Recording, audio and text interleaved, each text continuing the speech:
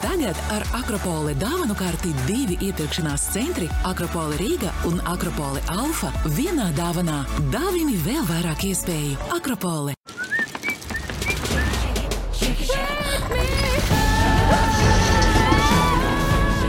Skaistums klikšķa attālumā. Sākam gatavoties brīnišķīgiem Ziemassvētkiem. Plašākais adventas kalendāru klāsts atrodams veikalos Douglas. Ienāc e-veikalā Douglas LV. My childhood hero in the NHL was Ilya Kovalchuk. Jaromir Jagr. Scott Niedermayer. Henrik Lundqvist. Pavel Datsyuk. Pavel Datsyuk. Everybody knows he's a magician. Sidney Crosby. Teemu Selanne. Solani scores! Peter Forsberg. They score! Peter Forsberg!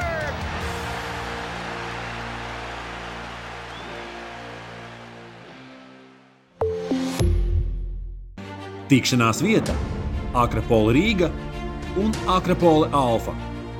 Raidījumu atbalsta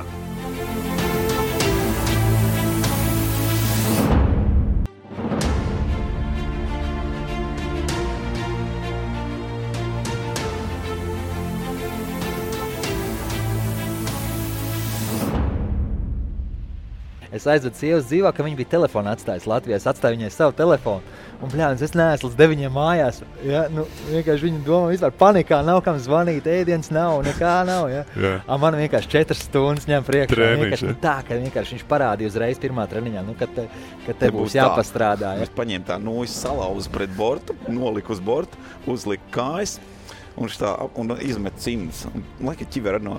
Viņš tāds man kaut ko ierauga man. Viņš tāds, Oleg, you can go. Es tāds, no fucking problem. Tādā ziņā Anglijā bija visvienkāršāk. Tur tiešām visiem bija tādas attiecības, paspied roku, unlucky, paldies par uzmanību.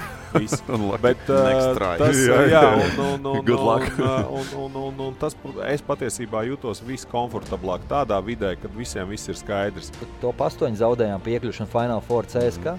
Jā, un atlaida Ivanoviču, un tas bija tā, viņš ienāk ģērbtuvē nākamā dienā, visi mēs sēžam, jā, viņš tur katram paspiež rokas, jā, un viņš pienāca, viņš pateica, jā, prieks bija ar tevi strādāt, tu esi liels profesionāls, jā, viņš tā te pateica. Tas arī uzreiz tāda, teiksim, no tāda viena no slavenākiem treneriem Eiropā, viņš tā pasaka, tas uzreiz tā, it kā labi stulbi, viņš atlaida, bet tev es joprojām tos vārdus atceros.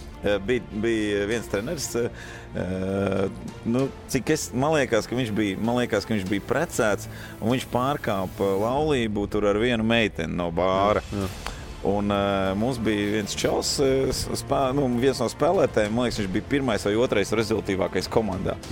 Var sakot, treneris uzzināja, ka tas čalis arī ar to meiteni guļ, un viņš viņu atlaida no komandas.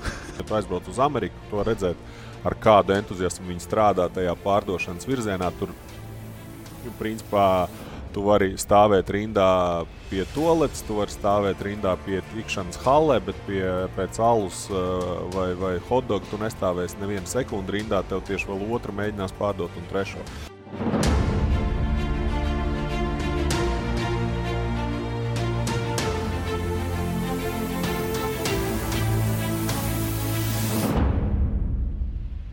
Esiet sveicināti sporta draugi. Sporta sarunu šovs Eksi jūsu uzmanībai. Jau otro reizi šajā sezonā esam iegriezušies Akropole Alfa maigajās telpās un ar mani kā ierasts šajā sezonā kopā 3 bijušie sportisti. Bijušais futbolists, Latvijas izlases kapteinis Kaspars Gorkšs. Bijušais Latvijas futbola izlases ilgadējais kapteinis Kaspars Gorkšs. Izlasē debitēja 2005. gada decembrī, tajā aizvadot 89 spēles un gūstot 5 vārtus. Ar Dievas valstsvienībai viņš teica 2017. gada oktobrī pēcāk koncentrējoties sporta funkcionāra darbam. Viņa profesionālā karjera ilga 15 gadus, lielu daļu no laika spēlējis futbola mekā Anglijā, bet pats neslēp, ka panākums, ar kuru lepojas visvairāk, ir Latvijas čempiona tituls. Karjeras laikā viņam visvairāk riebusies iesaldīšanās, bet viņa lielākās bailes ir bailes no haizivīm. Bijušais basketbolists, bijušais Latvijas basketbola izlases kapteinis Jānis Blūms. Bijušais Latvijas basketbola izlases ilgadējais kapteinis Jānis Blūms. Izlasē debitēja 2002. gadā, spēlējis kopskaitā 7 Eiropas čempionātu finālturnīros. Kopā izlases rindās aizvadījis 170 spēļu. Punktu profesionālā sportista karjerai pielika 2021. gadā. Savas karjeras laikā spēlējis 7 dažādās valstīs un 14 dažādos klubos. Izcīnītie tituli, ar kuriem pats pa īstam lepojas, ir Grieķijas kauss, kā arī 2016. gada Latvijas čempiona tituls kopā ar VF Rīga komandu.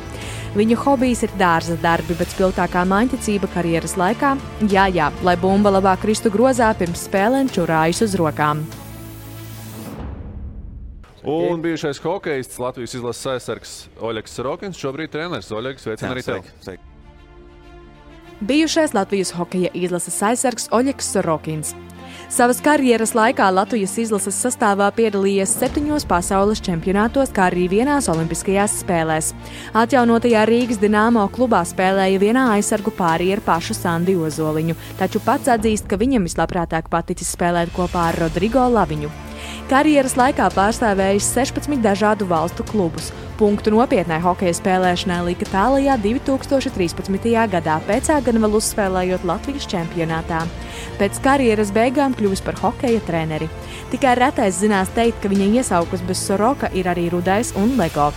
Reiz spēles laikā Austrijā viņam dakteris ievadot pretsāpju līdzekli starpribu muskulī caur dūra plaušu.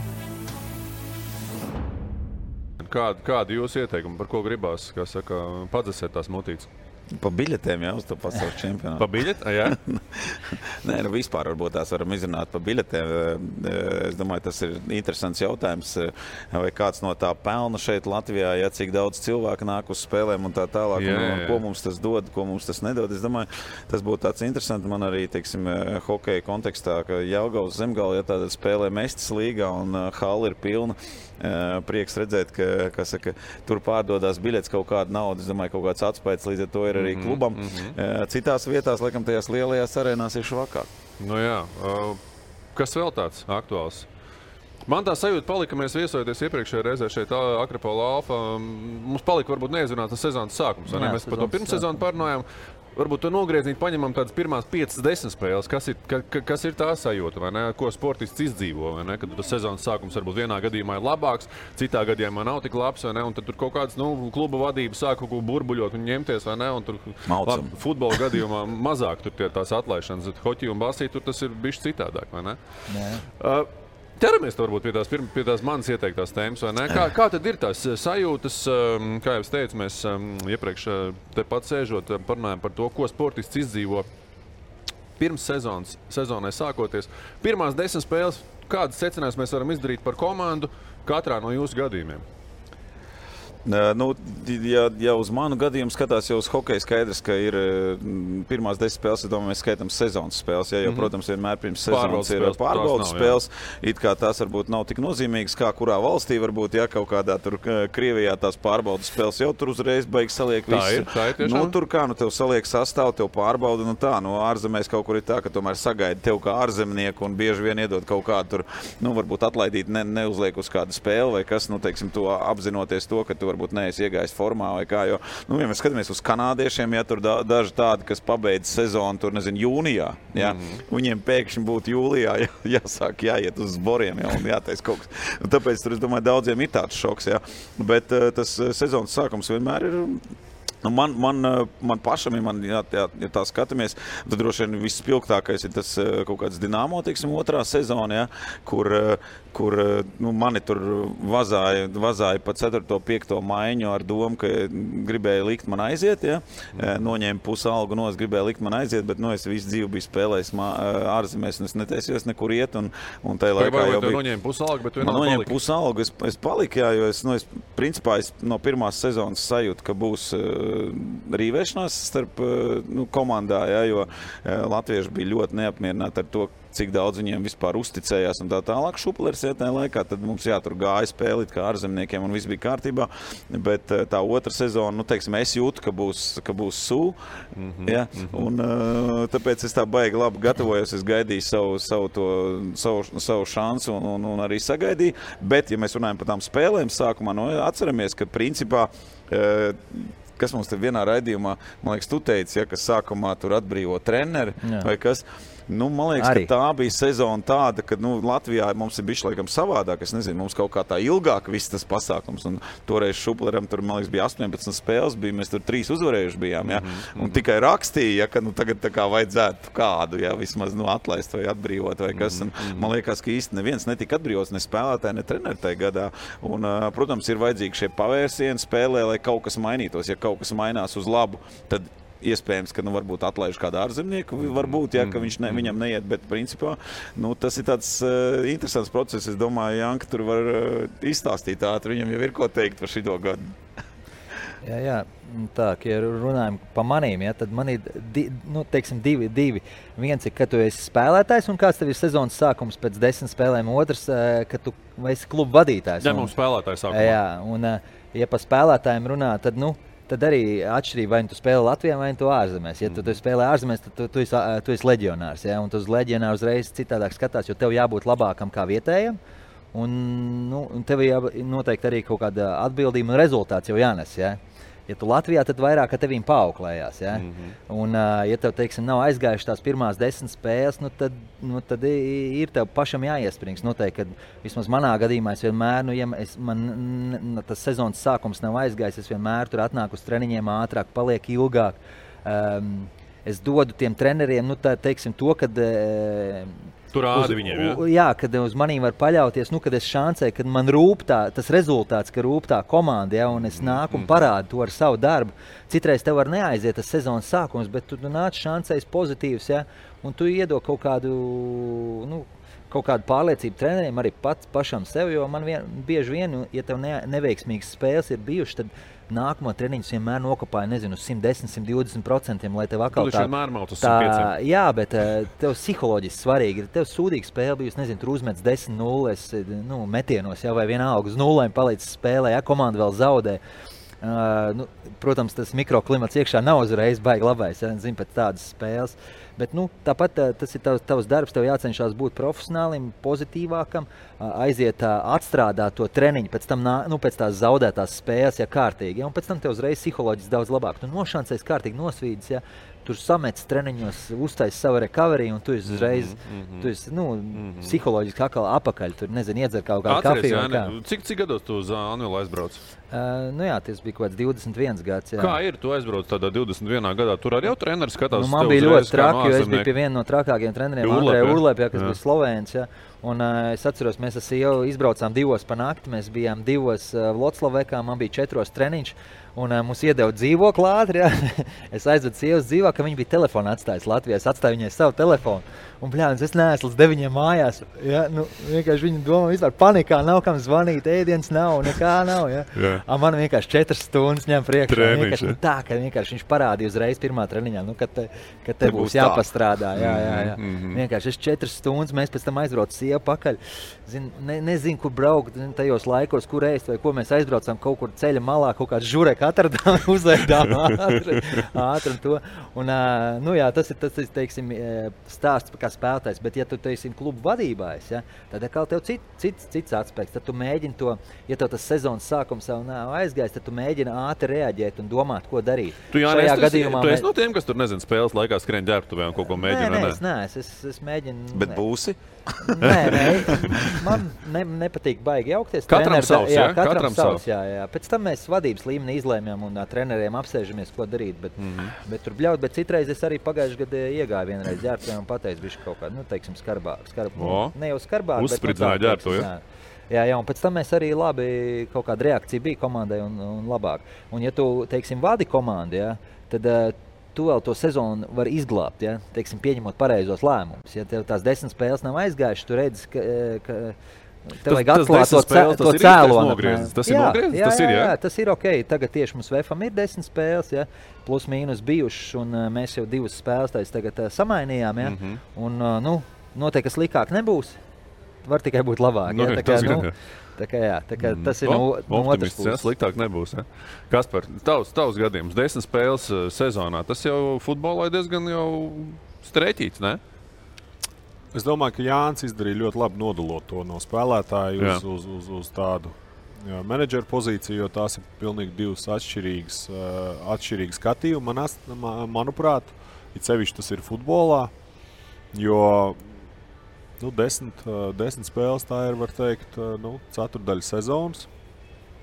Un skaidrs, ka tas sakrātais punktu skaits tajās 10 spēlēs, tā ir nopietna ārtava arī čempionāta kopvērtējumā. Un, ja spēlētājs, kā spēlētājs, noteikti vienmēr naivi, tur mums vēl ir cerība, mēs vēl visi iesim un darīsim. Es domāju, ka tāds pragmatisks komandas vadītājs, viņš saprot, ka pēc ļoti neveiksmīgi nospēlētajām pirmajām 10 spēlēm viņam jau ir jādomā, var gadīties par savu darbu, bet kopumā jau par tādu nākamās sezonas nogriezni.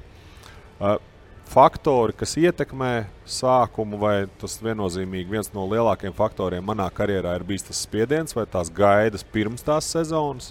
Tas ir tas, kas uzliek papildus slogu. Bet es personīgi vienmēr, man viens no treneriem kādreiz teica, viņš teica,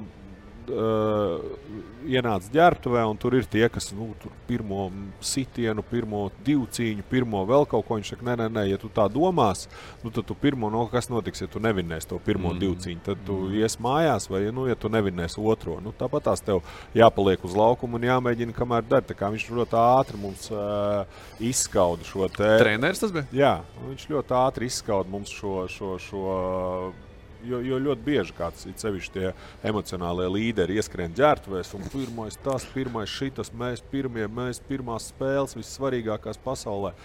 Bet ir ļoti daudz treneri, kas tā ļoti pragmātiski pie tā piegāja, teica, skaidrs, ka labāk ir uzsākt labi nekā slikti, tas ir tikai loģiski, un skaidrs, ka arī, šā brīža pēc futbola karjera arī mēs vērtējam vadītājus pēc pirmajām 100 dienām, tad arī cik komanda ir veiksmīgi veikusi savu komplektāciju, cik veiksmīgi viņi ir izpildījusi pirmssezonas uzdevumus, to arī tās 10 spēles parāda. Vai tam ir jāpievērš vēl lielāka loma?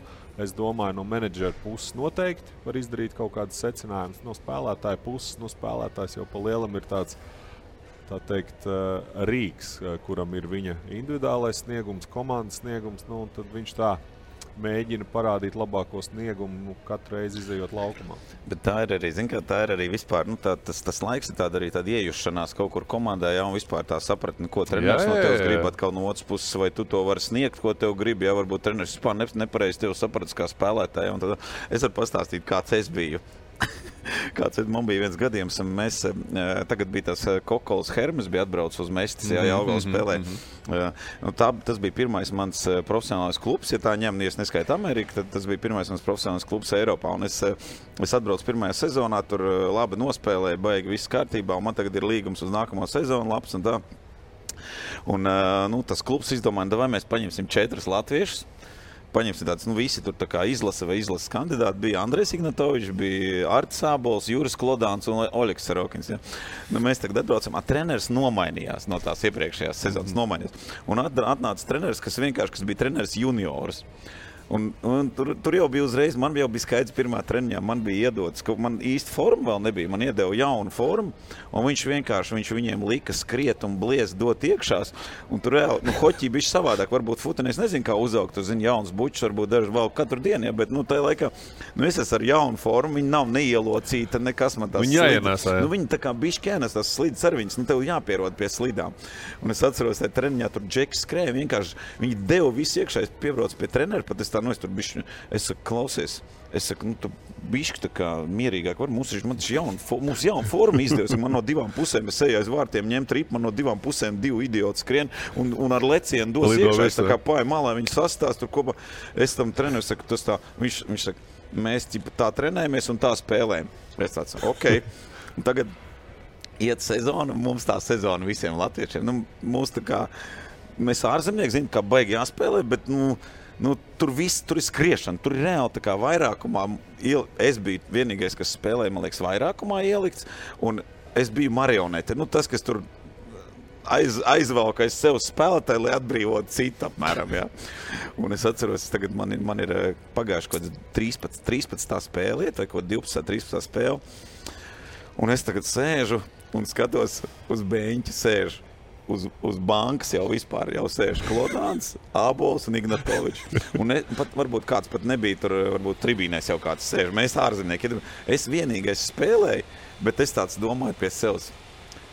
Es atceros, es domāju, un klausies, pārtraukums tagad, ja? Pārtraukums, 2-2 rezultāts, atceros, treneris izdomā mani arī noņemt nost uz 3. periodu. Es tāds vispār nesaprotu par ko.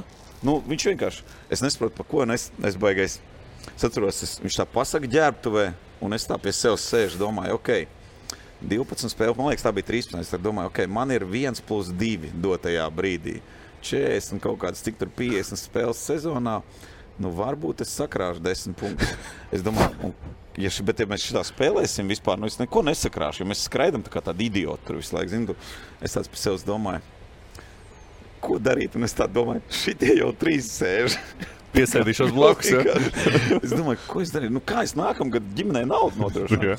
Es atceros, es tā taisījos neiet vispār ārā no ģērbtuvs. Vispār es tāds sēdēju, un tad es tāds izēju, un tur tāda eja bija pa vidu eja, un viena komanda aiziet uz vienu pusi, otru uz otru pusi, un mums tie beņķīši uzreiz. Un es atceros, es tāds apsēžos, tāds sēžu tā, Nu, te nav ko darīt. Es vienīgo pirmo uzliku nūju uz borta, kājas tā uz nūjas un cimdus aizmet tajā ejā. Nostāju pie ejas. Un tas treneris, viņš tā vienmēr angliski baigi sūdīgi vēl viņš tā nekomunicēja. Un viņš tāds man, es paņēmu tā nūjas salauzu pret bortu, noliku uz bortu, uzliku kājas un viņš tā un izmet cimdus. Un laika ķiver no... Viņš tāds man kaut ko ieraug man. Viņš tāds, Oleg, you can go. Es tāds, no fucking problem. Aizgāju projām. Nākamajā dienā mēs tur rīktīgi veseli šitas visi 4 Latvijas. Yeah. Nu, mēs pielējām acis tā, ka nevajag nogotos vispār, jā. Un tagad nākamajā dienā mūs izsauc pie vadības. Mēs pateicām tam īpašniekam, kas mūs bija ņēmis. Mēs pateicām, atvainojiet, vai nu viņš, vai nu mēs, jo mums vispār nedod nespēlēt, jūs gribat liels uzdevums. Jā, komanda tā kā vinē, kaut ko tur vinē.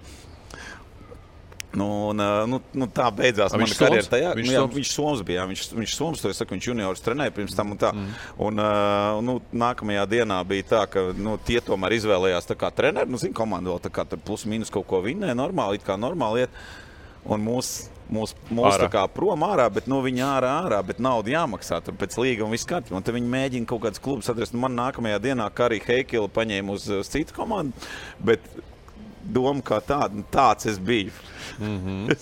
Tas bija tās 10, ņemsim 13 spēles sezonas sākums, bet tā ir, tev viņš ir nozīmīgs, tu nevari sēdēt uz beņķa ar 1 punktu basītī vai vēl kaut ko tur, tu nevari, tu esi ārzemnieks, tu apzinies to, ka īstenībā labāk mainat mani prom, labāk izdzenat mani, bet man vajag kaut ko savāk, lai es gribu spēlēt pirmām kārtām. Jums ir bieži kaut kāda tāda līdzīga protesta kā Reko Roļegam, kad tagad viss vai tu jūs paskat, vai es vai treneris, un es...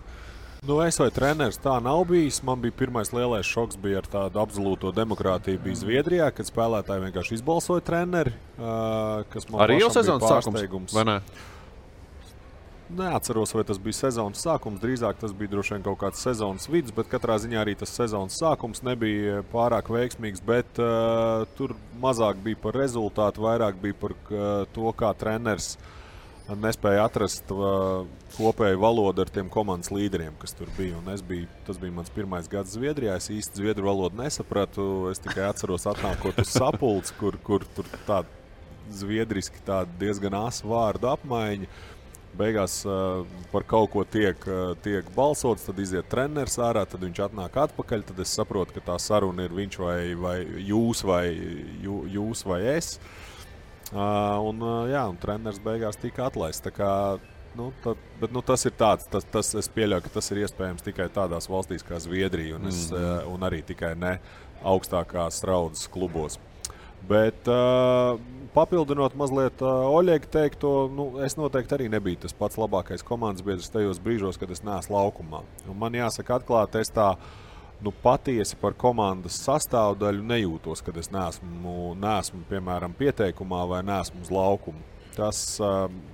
tajos brīžos es jūtos nekomfortabli. Protams, tu turpini atbalstīt komandu, bet pats iekšēji es jūtos nekomfortabli.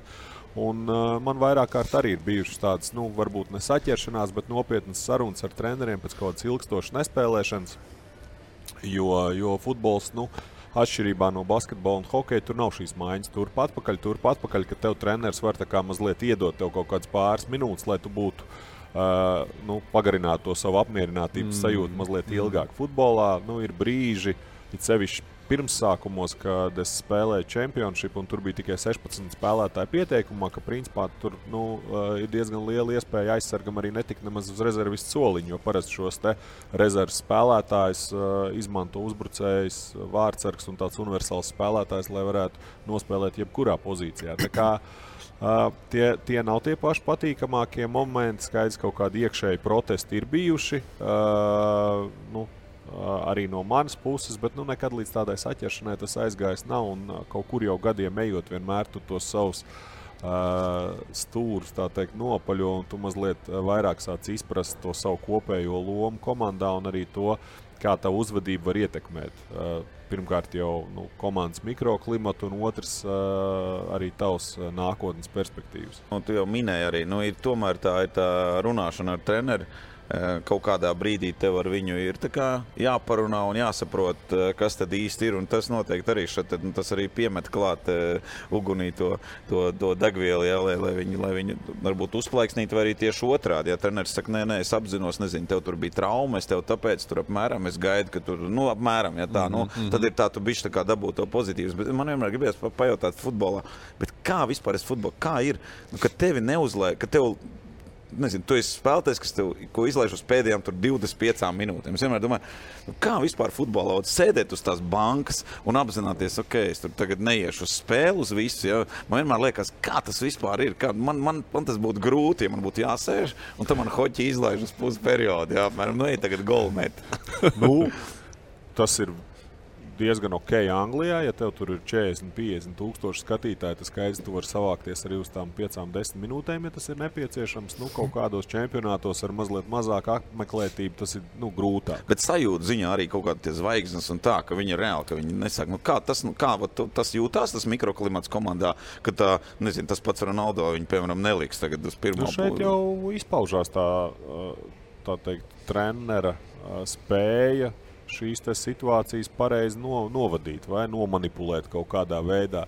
Jo skaidrs, ka trenerim jau nav tas pateicīgākais darbs, un tāpēc arī lielajos klubos bieži vien treneris, viņš jau ir īsti viņš tiem lieliem spēlētājiem kaut ko jaunu neiemācīs. Viņš uzliks kaut kādus taktiskus zīmējumus, viņam fiziskās sagatavotības treneris viņus sagatavos fiziski, cik labi iespējams, bet pa lielam viņam ir tas, kas viņam ir jādara ikdienā, ir jāspēj cilvēku ar lielu ego pamatot viņiem vienu vai otru savu lēmumu. Un līdz ar to tiem treneriem tas individuālais darbs tas aizņem ļoti lielu daļu no ikdienas. Un man ir bijuši treneri, kas tiešām katru spēli nosauc sastāvu, jo Anglijā sastāvu parasti nosauc vienu dienu pirms spēles, iepriekšējā treniņā, lai iespēlētu kaut kādus taktiskos risinājumus un arī standarta situācijas. Un tad, principā, otrā dienas daļa viņam bija individuālās sarunas ar spēlētājiem, kur viena vai otra iemeslu dēļ nespēlēs.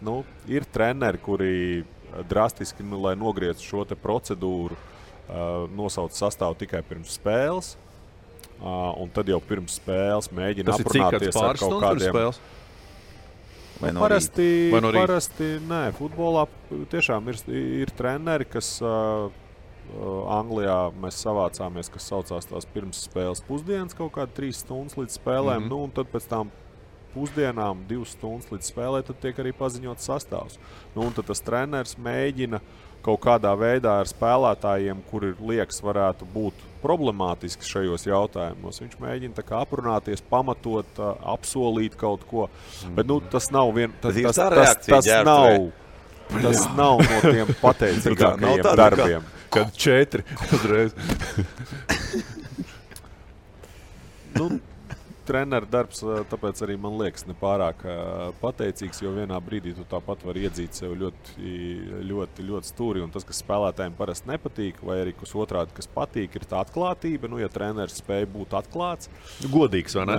Un godīgs pret to spēlētāju, bet bieži jau sanāk tā, ka viena vai otra iemesla rezultātā arī tam trenerim nav viegli izpildīt to, ko viņš ir uzņēmies, un līdz ar to viņš pats sev nostāda situācijā, ka viņš var tā kā pievilt vienu vai otru spēlētāju. Tā kā šeit, laba rezultāta gadījumā, tad trenerim ir viegli to, bet ja komanda zaudē un treneris pats meklē atrast virknējumu, kādā veidā laust to rezultātu, tas es esmu redzējis, kā treneri ļoti labi ar to tiek galā, bet esmu redzējis arī, kur fantastiski neveiksmīgi tiek galā.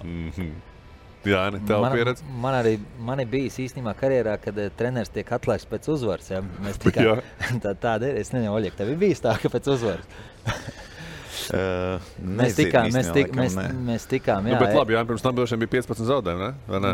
Nē, mēs tikām Eiropas. Īstenībā mums bija ļoti laba sezona, ja? Tas bija Lietuvas Rīts. Mums nomainījās trīs treneri sezonas laikā, ja? Bet mēs izcīnījām ļoti labi. Mēs vinējām Baltijas kausu, finālā Žalgiru vinējām, ja, pusfinālā Ventspilu. Tad tikām Eiropa kausa finālā, ja, zaudējām Madrides Real finālām, bet dabūjām biļeti uz Eirolīgu, ja, nākamajā gadā. Ja. Un tajā gadā mums nomainījās trīs treneri. Kāpēc pēc uzvaras? Kaut kas laikam mums bija... Vai tas jau bija plānot un gaidīt? Varbūt tas bija gaidīt, jo mums bija 6 dienas bez brīvdienām, ja, un bija apmēram 70% traumēti. Ja. Mēs bijām kaut kāds 6 džeki palikuši, ja tur. Robs bija traumēts, Štelmakers, tur viss tā. Tu biji dzīvs? Es biju dzīvs, jā. Es biju kaut kā... es biju dzīvs, bet manā gadījumā es tur spēlēju 35 minūtes, ja, tajā laikā. Tev vispār super, nepriekš tev. Un, jā, bet tur arī bija uz tādu traumas robežu. Tur bija, jā. Un tad laikam tur tiem vietējiem nepatika. Tie tur diezgan iebildījā. Un tad vadība, jā, mēs tiešām tikām pusfinālā vinējām Adolfu Udins Snaidero, tas ir Itālijas komanda, tikām pusfinālā, jā, un pēc tās spēles treneri nomainīja. Kā tur tā emocija ģērbtuvē tagad? Mēs esam uzvarējuši maču un treneris... Viņš, man liekas, vēl nezināja, mēs nākamā rītā to uzzinājām. Okay. Bet ir īstenībā skarbākais moments, kāds bija, kam atlaida, ka es spēlēju Panathinaikosā, jā. Mēs arī ļoti labu sezonu bija Grieķijas kausu vinējām, jā, tur, un zaudējām Olimpiakosam pēdējā, tas sanāk regulārā sezonas spēlē. Mums bija ar Olimpiakos pirms playoffiem, ja mēs zaudējām un atlaida Ivanoviču. Mēs bijām, pāris nedēļas apakaļ uzvarējuši Grieķijas kausu. Un Eirolīgā top 8 zaudējām piekļušanu Final Four CSK. Jā, un atlaida Ivanoviču. Un tas bija tā, viņš ienāk ģērbtuvē nākamā dienā, visi mēs sēžam, jā, viņš tur katram paspiež rokas, jā. Un viņš pienāca, viņš pateica, jā, prieks bija ar tevi strādāt, tu esi liels profesionāls, jā, viņš tā te pateica. Tas arī uzreiz tā, teiksim, no tāda viena no slavenākiem treneriem Eiropā, viņš tā pasaka, tas uzreiz tā, it kā labi stulbi, viņš atlaida, bet tev es joprojām tos vārdus atceros, jā, tās sajūta bija diezgan. Bet davai tad ātrāk atlaistie treneri. Pirms sezonas atlaist treneris vēl pārbaudīs? Man ir dažādi bijis. Man ir bijis tā, ka ir atlaists un pēc 2 spēlēm pieņemts atpakaļ. Man ir atlaists vienkārši tāpēc, ka prezidentam nepatīk, nav vispār nekāda sakara rezultātu. Man mainījās vienbrīd treneri, man liekas, katras 2 nedēļas, ka mēs paši nezinājām, kas mums ir treneris. Kas šodien treneri? Bija tā, ka viens no mūsu bijušajiem spēlētājiem tika apstiprināts par treneri, un tad kaut kā tu nevarēji saprast, vai viņš ir treneris vai spēlētājs, tad ir kaut kas cits, kas mūsu treneri, tad atkal viņš. Un tur, viens kur tas bija, kurā Queen's Park Rangers bija ļoti interesants, jo mums bija tāds ekspansīvs īpašnieks. Es domāju, ka jūs profesionāli tur Anglijā esat. Tur spēlētāji var treniņus. Mēs te runājam par treneriem, bet vai mēs paši esam atlaisti? Oļek, ko? Kasper? Paši esam atlaisti kādreiz? Futbolā īsti atlaist nav grūti, iespējams, jā, futbolā jāvienojās, tev ir jāvienojās, jāpārdod vai jābeidzās līgumam. Tās vienīgās opcijas, un tas patiesībā salīdzinoši ar citiem sporta veidiem futbolā dod tādu drošības sajūtu, ja tev tas līgums ir. Un, piemēram, Anglijā jau bija spēlētāji, kur nemaz negribēja spēlēt. Mums bija vārdsargs ar, manuprāt, vairākiem Premjerlīgas tituliem, kurš nevienu spēli nebija nospēlējis savā karjerā. Paraksts uz līgumu viss kārtībā, jā? Sastāvā. Jā, bet Anglijā šie spēlētāji arī daļai runā, runājot par to, ko mēs jau iepriekš apspriedām, ka viņiem šie spēlētāji, kas ir mikroklimata nodrošinātāji, kuriem nav tā ambīcija par visu varu spēlēt, jo ja tev ir 25 spēlētāji, kur visi grib spēlēt, visi grib nesties laukumā, tad tu agrāk vai vēlāk nonāc pie konflikta situācijām. Un līdz ar to Anglijā ļoti populāri ir šis es kaut kur jau kādā intervijā esmu minējis to 4. vārtsarga faktoru, jo tie ir visforšākie džeki. Viņiem vispār nav nekāda kaut kādas ambīcijas par spēlēšanu vai kaut ko darīšanu. Viņi vienmēr ir tie, kas organizē visus pasākumus, viņi vienmēr ir tie, kas pārstāv spēlētājus, visiem vislabākie draugi. Un tādi, klimata speciālisti. Un ja mēs ietu cauri jau pat šobrīd komandām, tādās arī komandās kā Manchester City, Arsenal, visur ir šie trešais droši vien vairs ne, bet 4. vārtsargs būs pieredzējis spēlētājs, kur karjerā, ja tu iet cauri, viņš var būt kaut kāds 4 spēles, kādreiz būtu nospēlēts. Klausies, par šito es atvainojos, kas man vienkārši jāizstāst. Pirmkārtām Janka teica, es tagad sēdēju, man 3 reizes ir atlaiduši. Tas ir, man ir atlaiduši, protams, tur kaut kādas kompensācijas kaut kur vai kas, bet principā tā, bet par to vārdsargu 3. Viena no vietām, kur man arī atlaida, bija Austrija, bet es tur spēlēju vienu pusgadu, daļu sezonas, viss kārtībā, un nākamā sezonā man bija līgums, īpašnieks negribēja manu, to es varu pastāstīt vēl, bet par to vārdsargu gadījumu. Tagad mums ir tajā pirmajā, un tur reāli bija daudz kanādiešu Austrijā, vispār tur tas uz to Kanādas hokeju baigi, tur visi ieciklējušies. Un tagad, zin kā, uz Ziemassvētkiem jāizvelk tās, lapiņas, kam tu tur ko dāvinās, viss tur jāuztais smieklīgi, lai būtu. Un tagad man bija tāds partners 40 gadu, viņam vai 42 bija, man liekas, aizsargs tāds, rīktīgi, ar tik labu humoru izjūt. Un viņš tagad izvelk to lapiņu, un tur ir vārds, un viņš pat nesaprot, kas tas tāds ir. Viņam pasaka, tas mūsu, tas 3. vārdsargs vai puika, kas nāk dažreiz uz tiem treniņiem. Viņš tāds skatās, viņš saka, es nezinu, es pat nezinu, ko es viņam varu uzdāvināt. Un tad beigās, bet viņam labu humoru izjūt. Un pienāca tie Ziemassvētki, zin kā, un tagad dāvana tam vārdsargam, es zinu, ka viņš viņam dāvina. Un tas čalis paņem, tas puika tāds, reāli, tur viņam 17 gadu veids, viņš tā kā nāca, viņš tiešām tā kā rēti bija uz tiem treniņiem. Viņš atnesa, viņam iedod to mapīti ar pilnu ar tām kabatiņām. Un uz mapas uzrakstīts manu sasniegumu grāmatu. Un viņš attaisa, un tur nekā nav. Tas bija tas.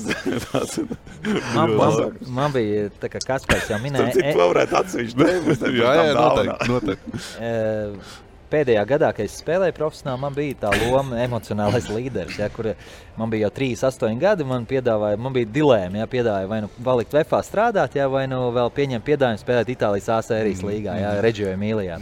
Es, protams, domāju, jābrauc uz Itāliju vēl 38 gados piedāvā A sērijā uzspēlēt. Man jau bija pirms sezonas skaidrs, loma būs 5-10 minūtes un teiksim, piemērs jaunajiem tur treniņos, tur, pamācīt kaut ko tur, emocionāls līderis kā Oļeks, Tā. Un viss bija ļoti... Toļeks karjā nekā tā bija. Emocionāls līderis.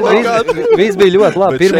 Arī pirmie 3 mēneši, ejam tur 4. 5. vieta Itālijā, viss labi.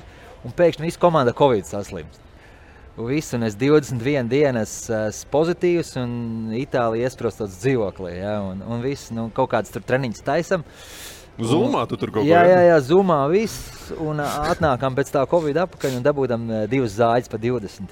Un vadība domā, ko darīt. Viņi izdomā, ka mainīs mani tomēr.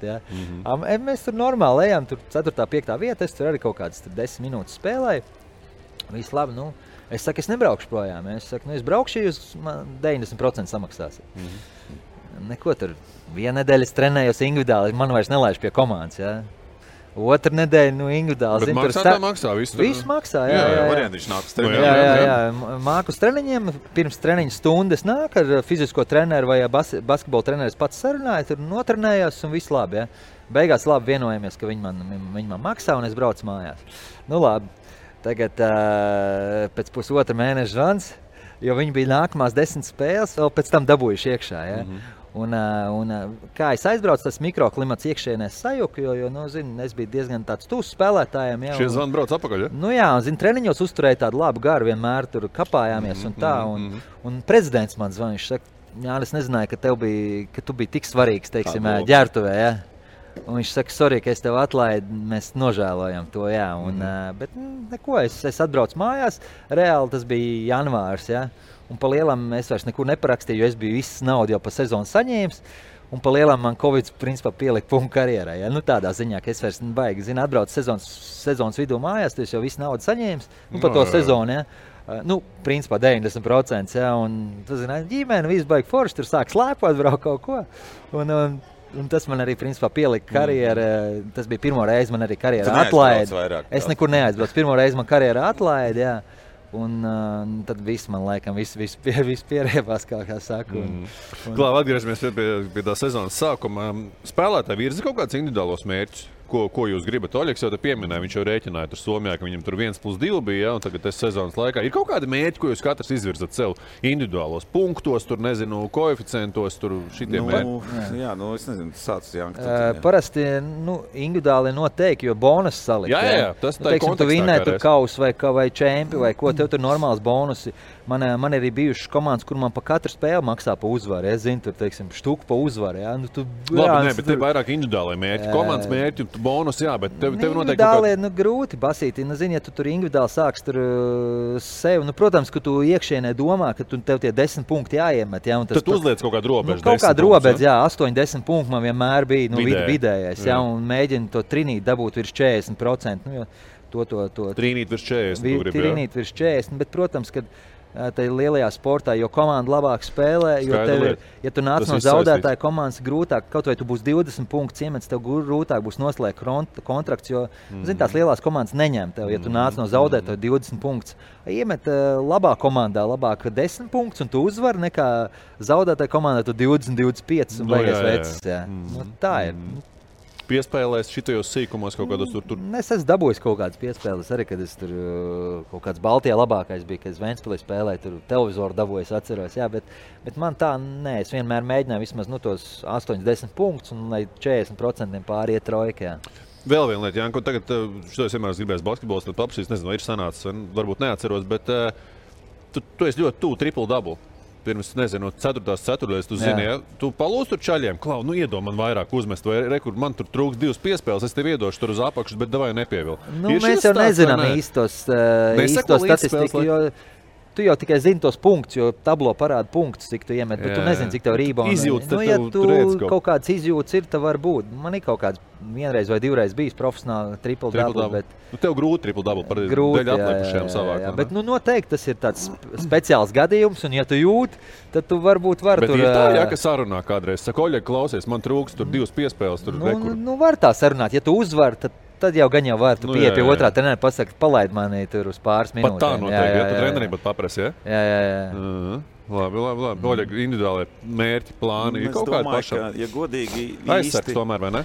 Ne tā kā aizsargs. Vienkārši tu gribi aizvadīt stabilu sezonu, ja tu brauc kā ārzemnieks, tu gribi būt stabila vērtība, teiksim, tu gribi būt vairākumā. Es neskaitu punktus kā tādus. Pirms sezonas es nedomāju par to, ka man konkrēti punktu skaitu vajag, bet es zinu, ka es gribu, teiksim, izcīnīt savu vietu vairāk, es gribu tur spēlēt. Ja es tur spēlēju, tad tie punkti paši nāks. Ja? Principā, ja tu dari lietas pareizi, ja, viņi tev pašiem vajadzētu nākt un gribās, lai tev treneris uzticās un tā tālāk. Un es nekad īstenībā neesmu domājis par to, lai būtu vairāk. Es varbūt domāju par to, lai man, piemēram, plus mīnus, lai es būtu plusos kā tāds. Jo tas man parāda to, cik es labi vai slikti spēlēju, teiksim, aizsardzībā. Jā, vai kā. Tur atkal hoķī tā, ka tu sezonas sāk mildotais mīnusos, tad tev vairāk tik pēc tam baigi grūti, ne? Arī tāpēc vajag to stabilitāti. Principā tu gribi nospēlēt stabilu sezonu tā, lai es uzstādītu savu kādreiz punktu mērķus. Īstenībā nekad nav bijis. Pēc sezonas varbūt tu skaties, kāpēc tevi apmēram nepaņēma vēl, jo tu skaties, tur bišķi pa īsu, laikam tie punktu ziņā un tā tālāk. Bet bija, zin kā, man īstenībā nekad nav bijis tā, ka tie punkti baigi svarīgi, lai gan, protams, jo tu esi lielākā līgā, jo tā kā, tev vajag tos punktus, un tā nav tā, ka tu skrien pie tiesneša un saka, klausies, man pierakstīja, bet tu ceri, ka tavus punktus saskaitīja. Jā, bet, kad es spēlēju Itālijā, mans pēdējais gads, man bija tik ļoti vienalga, cik man ir punkti, un reāli, es nezinu, tas varbūt arī pievilināja to visu. Man neieskaitīja vismaz pusi manus punktus Itālijā, manas, teiksim, piespēļas ziņā, vismaz pusi man neieskaitīja regulārajā sezonā. Un es atceros, es nospēlēju, lielākā daļa sezonas bija cauri, un es tagad, zinu, kā atdodu piespēli ar pāri pat no borta, ja, uz tālo vārtu stabiņu pa gaisu cilvēkam uz nūjas nokrīt, viņš ieliek tukšos. Tev nepierakst. Un man nepierakst. Un es atceros, es tāds pie sevis. Es tam tiesnešam saku, klausies. Es saku, es saprotu, tur viss tur tās cits, bet es saku, es tādu atdevu. To varētu pierakstīt. Kā vēl jāatdod, ja? Viņš man gandrīz 2 minūtes iedeva par to. Jā. Es tādu, labi, Itālija ir Itālija, un viss, un bija miers. Bet tā bija vienīgā sezona, kad man, protams, pilnīgi, man tā kā bija vienalga, cik man tie punkti. Es zināju, ka es beidzu karjeru, man tā kā vienalga bija. Bet pirms tam vienkārši, tev tie punkti paši nāks, ja tu spēlēsi, ja tu spēlēsi to lomu, ko tev iedod, ja kā ārzemniekam. Tev tiem punktiem ir jābūt. Ja citādi tev ņems nost, principā. Ko tu smējies Itālijā? Nē, tāpēc, ka man arī līdzīgi, tā kā man Itālijā arī bija dziļi vienalga tajā pēdējā gadā. Vienalga, man bija svarīgi, lai komanda labi spēlēja, bet pa sevīm vienalga. Es gāju katru rītu uz Expresso dzert, ja, tur šito te uz vienu dienu viens restorāns, otru dienu es paņēmu maksimāli, tur brīvdienu aizbraucu, aizbraucu uz Veronu, tur uz Boloņu, ja. Mēs paņēmām vispār, man māsīca vēl tur dzīvoja, katru svētdienu pie viņas tur ģimenes tās pusdienas, ja. Un es vienkārši, paņēmu tādā čilā, točni bija čilā, jā. Un vienīgais, žēl, ka to Covid dabūjām, jā. Jā. Kas par individuālai mērķi futbolistam tādā līmenī, kur tu spēlē? Kaut ko vispār virzi? Ir kaut kāds, teiksim, tas zemapziņa vismaz iestāda sev kaut kā? Tas galvenais mērķis ir nostiprināties sastāvā un spēlēt, jo turp atpakaļ maiņas nav iespējams, un tas, ko tev gribās, lai tu esi pamatsastāv spēlētājs. Ir sevišķi aizsargam, kuram ir grūti uzstādīt tur piespēles, vārtu guvumus vai kaut ko tam līdzīgi. Līdz ar to tas galvenais uzstādījums bija spēlēt sastāvā, un to tu varēji piekārtot pie tā, kāds treneris bija. Tev jau pašam bija sajūta, vai tu esi viņu plānos vai nē. Jo iepriekšējās diskusijās mēs arī runājām par to, ka Anglijā tas diezgan specifiski, ka tev varēja pirmajā dienā paziņot, ka tu neesi kāda plānos vai tā ļoti skaidri likt noprast. Vai arī tu zināji, ka tu esi atslēgas spēlētājs nākamajam sezonas sākumam, tad tu varēji gatavoties mazliet mierīgāk tajā. Un otrs, ko es parasti liku, tad man bija tāda parastais komplekts, man bija 3 vārti. Anglijā tas ir tas, ko parasti es arī guvu no standarta situācijām. Varēja būt viens mazāk, viens vairāk, bet vidējais bija šie 3 vārti. Bet, un vēl viena lieta, ko varēja skaitīt, ir spēles uz nulles, bet tās parasti sāk skaitīt tikai sezonas beigās, kad tu saproti, vai ir iespējams dabūt lielāko skaitu vai nē. Es atceros, ka Redingā tur mēs tam sakojām līdz pēdējās kaut kādas 10 spēles, jo mēs tiešām diezgan tuvu bijām tam, lai sasniegtu labāko rezultātu līgā. Tad mums bija aizsargiem un vārdsargam tāda noruna, ka mēs tad, ja izdosies, tad mēs kopā aiziesim labās vakariņās. Bet tā kopumā tikai par to, lai tu būtu regulāri spēlēt. Bet, starp citu, ir tā, jo hokejā laikam vispilgtāk, ja tas, kas tavs jautājums ir par to, teiksim, spēles laikā, kā Jānim, vai jūs tur kaut ko tur runājat, cik tur triple-double vai kas, hokejā laikam vispilgtāk, un jo īpaši NHL, ja tev ir iemesti 2 vārti, tā kā hokejā ļoti spilgt, ka tev iedos, tā kā mēģinās, protams, skatoties kāds rezultāts spēlē, bet principā gan tie tukšie vārti, gan tādas lietas, hokejā ir tā, ka iedod vairāk spēlēt tam spēlētājiem. Bet treneris iedod vairāk, ja? Jā, komanda arī uzspēlē tā kā uz tev? Bet komanda arī, pavelk, es domāju, tur tādi veči, kas ir tie tiešām arī jūt, tad tu pavelc līdzi, ja tu apzinies to, ka tu tam čelim hat-trick varētu. Basītī var līdzīgi, ja tu esi iemets vismaz 4-5 strojkas, ja tad tev iedot to laiku vairāk, vai arī komanda vairāk uz tevim Tu jau strādā. nopelni, tu jau nopelni. Lai tu iemesi 7, 8, ja tev iet jau 8, tu vai jāieliek 10 trojas, ja tev viss spēlē uz tevim, tad tev arī tā pārliecība. Zini, ka tu dabū, ka visi zina, ka tu metīs. Ja? Tad ir tā, jā. Jā.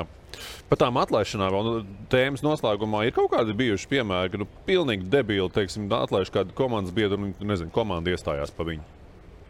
Un saka, klau, šito gan nematam ārā. Man līdzīgi bija Itālijā, jā, ka komanda iestājas manī, ka viņi negribēja, lai es braucu projām. Tāpēc arī mans jautājums, jā. Jā, un kad es aizbraucu, tad viņiem pašiem tas mikroklimats, jo viņi bija tā bet tad tur komandas čaļi tā kā iestājās par tevi, nevis klubu vadīgi saprat, jo viņi redzēja, ka varbūt tai laukumā tur braukāja kafiju dzerdams Itālijā apceļot. Spēlē, varbūt es tur tā baigo rezultātu tāpat zinu tur no malas, ja, bet visu tur treniņu procesā, visu tur ģērbtuvē, ja, kas ir svarīgi. Tur bieži gājām vakariņās un tā, un visu tur vien, teiksim tādu. Un arī respekts kaut kādā ziņā bija. Nē, kāpēc tas jautājums, jo spēlētāji un profesionāli sportisti, es nebaidīšos šī vārda, viņi ir egoisti. Viņi ir egoisti, vai ne? Jūs jau esat tādi ekscentriski uz sevi vērsti, jūs jau par sevi domājat vispirmām kārtām. Un tas jau nav slikti, vai ne? Tas vienkārši tā tas ir. Bet es domāju, man liekas, ka tas ir, tas, ko tu teici, pa lielam jau tā ir taisnība. Tas, ka tur kāds aiziet un pasaka, nabaks tevi tur tā un šitā, es patiesībā, domāju, 99% no viņiem ir pilnīgi vienalga. Kamēr viņš spēlē, vai viņam viss ir labi, viņam ir pilnīgi vienalga. Varbūt tas ir tāpat kā ar kaut kādu pārlieku lielu emociju izrādīšanu. Ir spēlētāji, kas to dara. Tur pārdzīvo, bet kaut gan patiesībā viņam ir pilnīgi vienalga. Un tas pats attiecās uz šādām situācijām. Tādā ziņā Anglijā bija visvienkāršāk. Tur tiešām visiem bija tādas attiecības, paspied roku, unlucky, paldies par uzmanību. Bet tas, tas es patiesībā jūtos viskomfortablāk tādā vidē, kad visiem viss ir skaidrs. Mēs esam šeit, lai spēlētu futbolu. Ja tu nespēlē, tu meklē citu vietu, kur spēlēt futbolu. Tur nav tāda kaut kāda šī te pārliekas sakāpinātā piesaisti. Jo es atceros, ka kaut kādās citās valstīs bija tā, ka tev tur nāk un tagad davai mēs par tevi, bet es esmu pilnīgi pārliecināts, ja es teiktu, tagad visi iesim uz direktoru kabinetu un jūs iestāsties pa mani, ka es beigās viens pats tajā kabinetā sēdēšu un mēģināšu pamatot, kāpēc es vispār esmu atnācis. Tā kā tas ir sportā, tev arī ir jābūt egoistam. Arī es domāju, piemēram, ja mēs runājam arī pa izlasi, ja, kā tādu, tu spēlē izlasē un var teikt, es tur pa Latvijas karogu galvenais un tā, bet principā jau, kad tu ej laukumā, tu spēlē, pirmām kārtām tu spēlē pa savu uzvārdu. Tu spēlē pa savu uzvārdu, pa savu ģimeni. Jā, var teikt, tu spēlē pa Latviju un tā, bet lai tu justos piederīgs, tev ir jāspēlē pašam labi. Jo, tā kā runā, tu nejūties piederīgs, ja tu sēdi uz bankas un vienkārši atbalsti komandu. Jā, vai tribīnēs tu īsti nejūties piederīgs. Jā, saprot, cilvēkiem katram ir savu lomu, varbūt kāds ir pirmās maiņas spēlētājs, un ir komandas cīņa, un tu apzinies to savu lomu, un tu mēģini to savu lomu atkal izpildīt tā, pēc iespējas labāk, nevis tu nemēģini ielīst varbūt citā lauciņā, ja tu gribi iegūt vairāk vārds, ja, bet tu saproti, ka spēlēs Crosbys visdrīzāk, ja, nevis tu kaut ko, ja. Un es domāju, tas ir arī jāapzinās, un tev tas ir normāli īstenībā, ka tu sākumā tu spēlē pa to, kas, tu spēlē tā kā sev, tu jau tā ir tavu sporta spēle, un tu viņu spēlē sev, un es domāju, tur, es teiksim, vismaz man tā, es nekad neuzsveru, davai tur pa Latviju. Tu pa sev sākumā tiec galā, un ja tu būs labs, tad jau tai Latvija arī būs laba. Zin kā, piedzemdē ģimenē 2 bērns un 1 Latvija, ja, tad okei, tad tev vismaz tie 2 jāvēr arī. Ļoti labi, jā. Bet es gribēju vēl atgriezties, bišķi, man bija viena tā situācija, ja mēs runājam par iepriekšējā raidījumā. To es arī īstenībā vienu lietu aizmirst, bet to mēs atdausim. Bet Austrijā man bija īstenībā gadījums, tur smaga sezona bijusi, tev viss stāst no tās Austrijas. Tur bija smieklīgi tajā pirmajā gadā, bet otrajā gadā man bija viens īpašnieks, man negribēja, 2 īpašnieki. Viens man negribēja kategoriski, otrs tā kā bija ok, atnāca treneris, un šis saka, nē, viņš saka, normāls čalis, ielika man pirmajā maiņā, bet treneris paņem līdzi 2 kanādietis, viņš paņēma līdzi no Amerikas vai Kanādas, viņš paņēma līdzi 2 večus, kas bijuši viņam AHL-ā vai tuvu NHL-am, un tā, viņš paņēma 2 aizsargus. Un mēs spēlējam, mēs tur kaut ko nezinu, cik tur spēles, tur 6, 7 vai kas sezonā ir, esam uzsākuši. Un mēs tur degam. Ja? Man ir, principā, man ir labākais plus-mínus komandā, un punktu ziņā tur nekas nav, bet, ir kaut kādi tur 3 punkti, arī rezultīvākais bez mazē, ja tur ar kaut ko kopā. Es atceros, man bija tā, es to frāzi joprojām atceros no tā trenera, šis foršs vecs, bet es viņu arī sapratu. Es sapratu, ka mēs zaudējam, es jau aģentam zvanīju, klausies, sāc meklēt klubu. Es jūtu, ka, viņam nav varianti, viņam jātiek ir vaļā, ja viņš no kāda metīs ārā, viņš metīs mani, jo viņš ir atnācis ar saviem čaļiem, un viņš man iesauca, tāds stjords, un viņš saka, Oleg, it's not about the game, it's about situation. Es tāds viņam, thanks, buddy.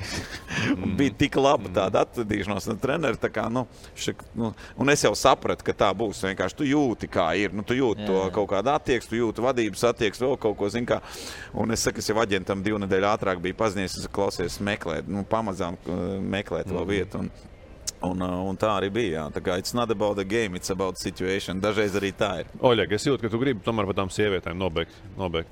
Iedot par sievietēm, pirms mēs dodamies reklāmas pauzīt. Ko tu tur neizstāstīji? Nobeigt vai pabeigt? Labi, reklāmējam. Tad mēs pabeidzām.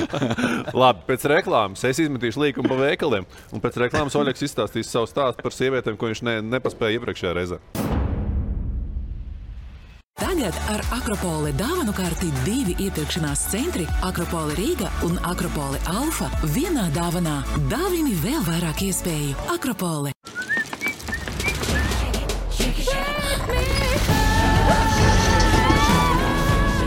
Skaistums klikšķa attālumā. Sākam gatavoties brīnišķīgiem Ziemassvētkiem. Plašākais adventas kalendāru klāsts atrodams veikalos Douglas. Ienāc e-veikalā Douglas LV. My childhood hero in the NHL was Ilya Kovalchuk. Jaromir Jagr. Jagr scores! Scott Niedermayer. Henrik Lundqvist. Pavel Datsyuk. Pavel Datsyuk. Everybody knows he's a magician. Sidney Crosby. Teemu Selanne. Solani scores! Peter Forsberg. They score! Peter Forsberg!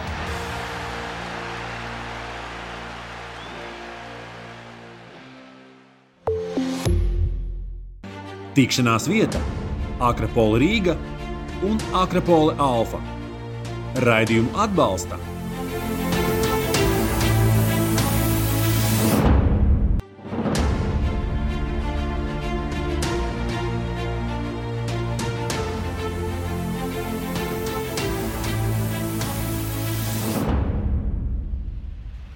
Esam atpakaļ Akropole Alfa un patiesībā nekur nebijām tālu devušies. Es izmetu līkumu pa veikaliem, iegriezos džīnsu veikalā, X-Jeans Lee Wrangler. Esmu ticis, kā saka, pie jauna outfita. Jūs taču nemaz nepamanījāt to, vai ne? Bet pastāstīšu jums. Jānis pie smalkāk. arī, jā. Un, lai jūs zinātu, specializēts džīnsu veikals. Aksesuāri, tēkrekli, virsdrēbes, pamatā jau džīnsi, vai ne? Arī, protams, ziemai šis tās dāvankartītes var iegādāties, tā ka tāds pietiekami plašas izvēles veikals konkrēti apģērbiem. Protams, Douglasā pie mūsu draugiem arī, teiksim tā, noskrēju garām tur.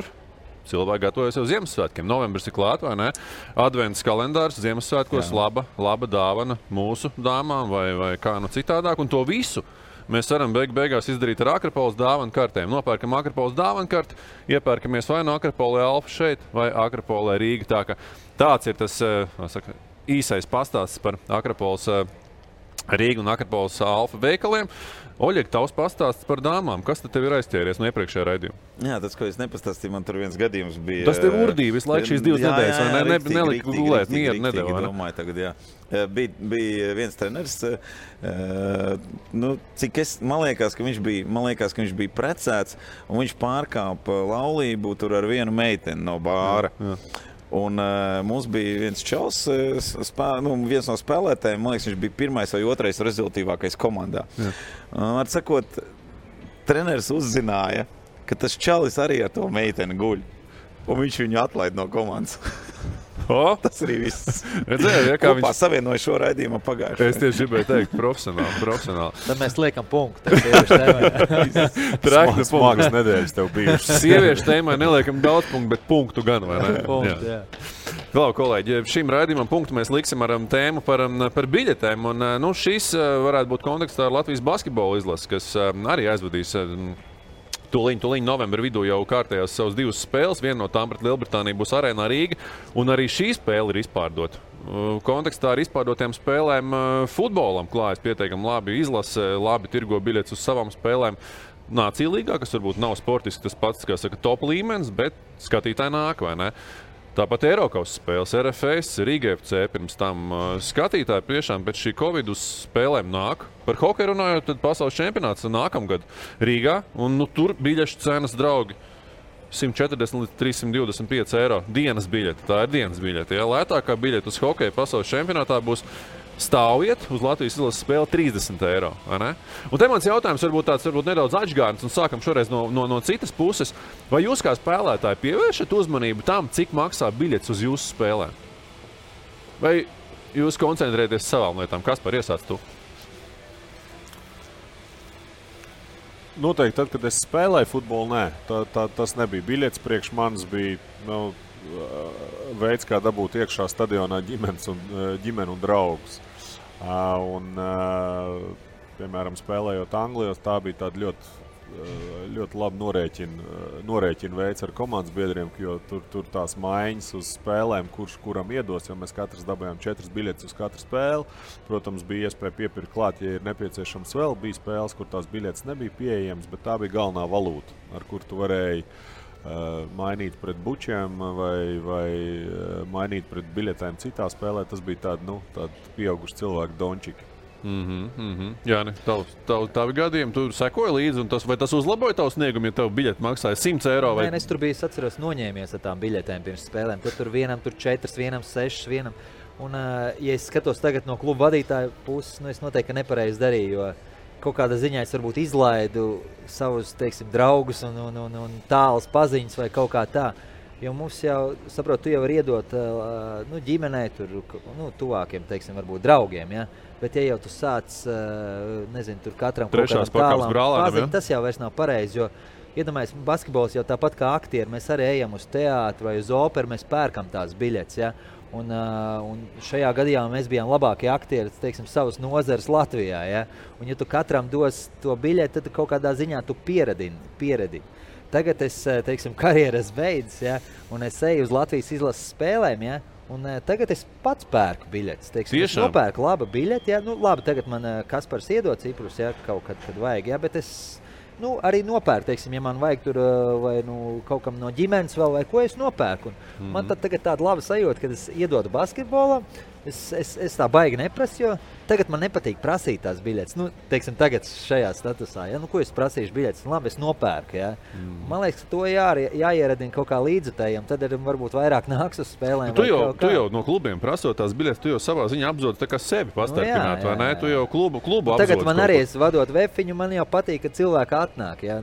Mums tagad ir uzstādījums, ka mēs dodam daudz bērniem sporta skolām, laižam pa brīvi, ja? Bet ja man pazvan tagad tāls kaut kāds paziņu un saka, es saku, klausies, tu jau vari uz teātrē, tu nopērci to biļeti. Nav jau tik daudz tās spēles. Cik maksā biļetes uz vefiņu? Ļoti adekvāti, 5-7 eiro. Tas ir normāli. Uz basīt 5 līdz 200. Uz izlases spēlēm? Jā, tur jau varbūt cits. Un izķēr tās biļetes. Es jau godīgi nebiju gaidījis, ka uz Lielbritānijas spēle tā izķērs, bet te mēs laikam Basketbola savienības vadību varam uzteikt, ka pēc tā lielā hype, ka bija tās spēles pret Turciju arēnā, kur bija fenomenāla tā atmosfēra. Viņiem ļoti noteikti jāuzslavē Basketbola vadība, kad viņi ļoti labi mārketingā darbojās, un arī viņiem pirmkārt ir ko pārdot arī, un visu laiku, tad, teiksim, viņi labas reklāmas taisa un ir visu laiku pamanāmi. Ja? Un skatītāji... Labi, par pārdošanu mēs vēl parunāsim. Oļeg, tavu pieredzi kā sportistam. Arī daļāja draugiem biļetes vai nē? Es pirmkārt arī, kad spēlēju hokeju, es nedomāju par to, kāda tur bija cena tām biļetēm. Man svarīgākais bija tas, lai mums tiešām būtu pilna hala, un tad tev ir balda spēlēt. Ja? Un kā Kaspars teica vienā no raidījumiem, tas ir fantastiski, ka uz tev nāk skatīties. Ja? Un tas ir tas, kāpēc varbūt tai biļetei vai jābūt cenai, vai nav jābūt cenai, bet ir tas, kas ir fantastiski, ir jābūt cilvēkiem uz to spēli, un tas tev iedod baudu. Es spēlēju ārzemēs visu savu mūžu, principā.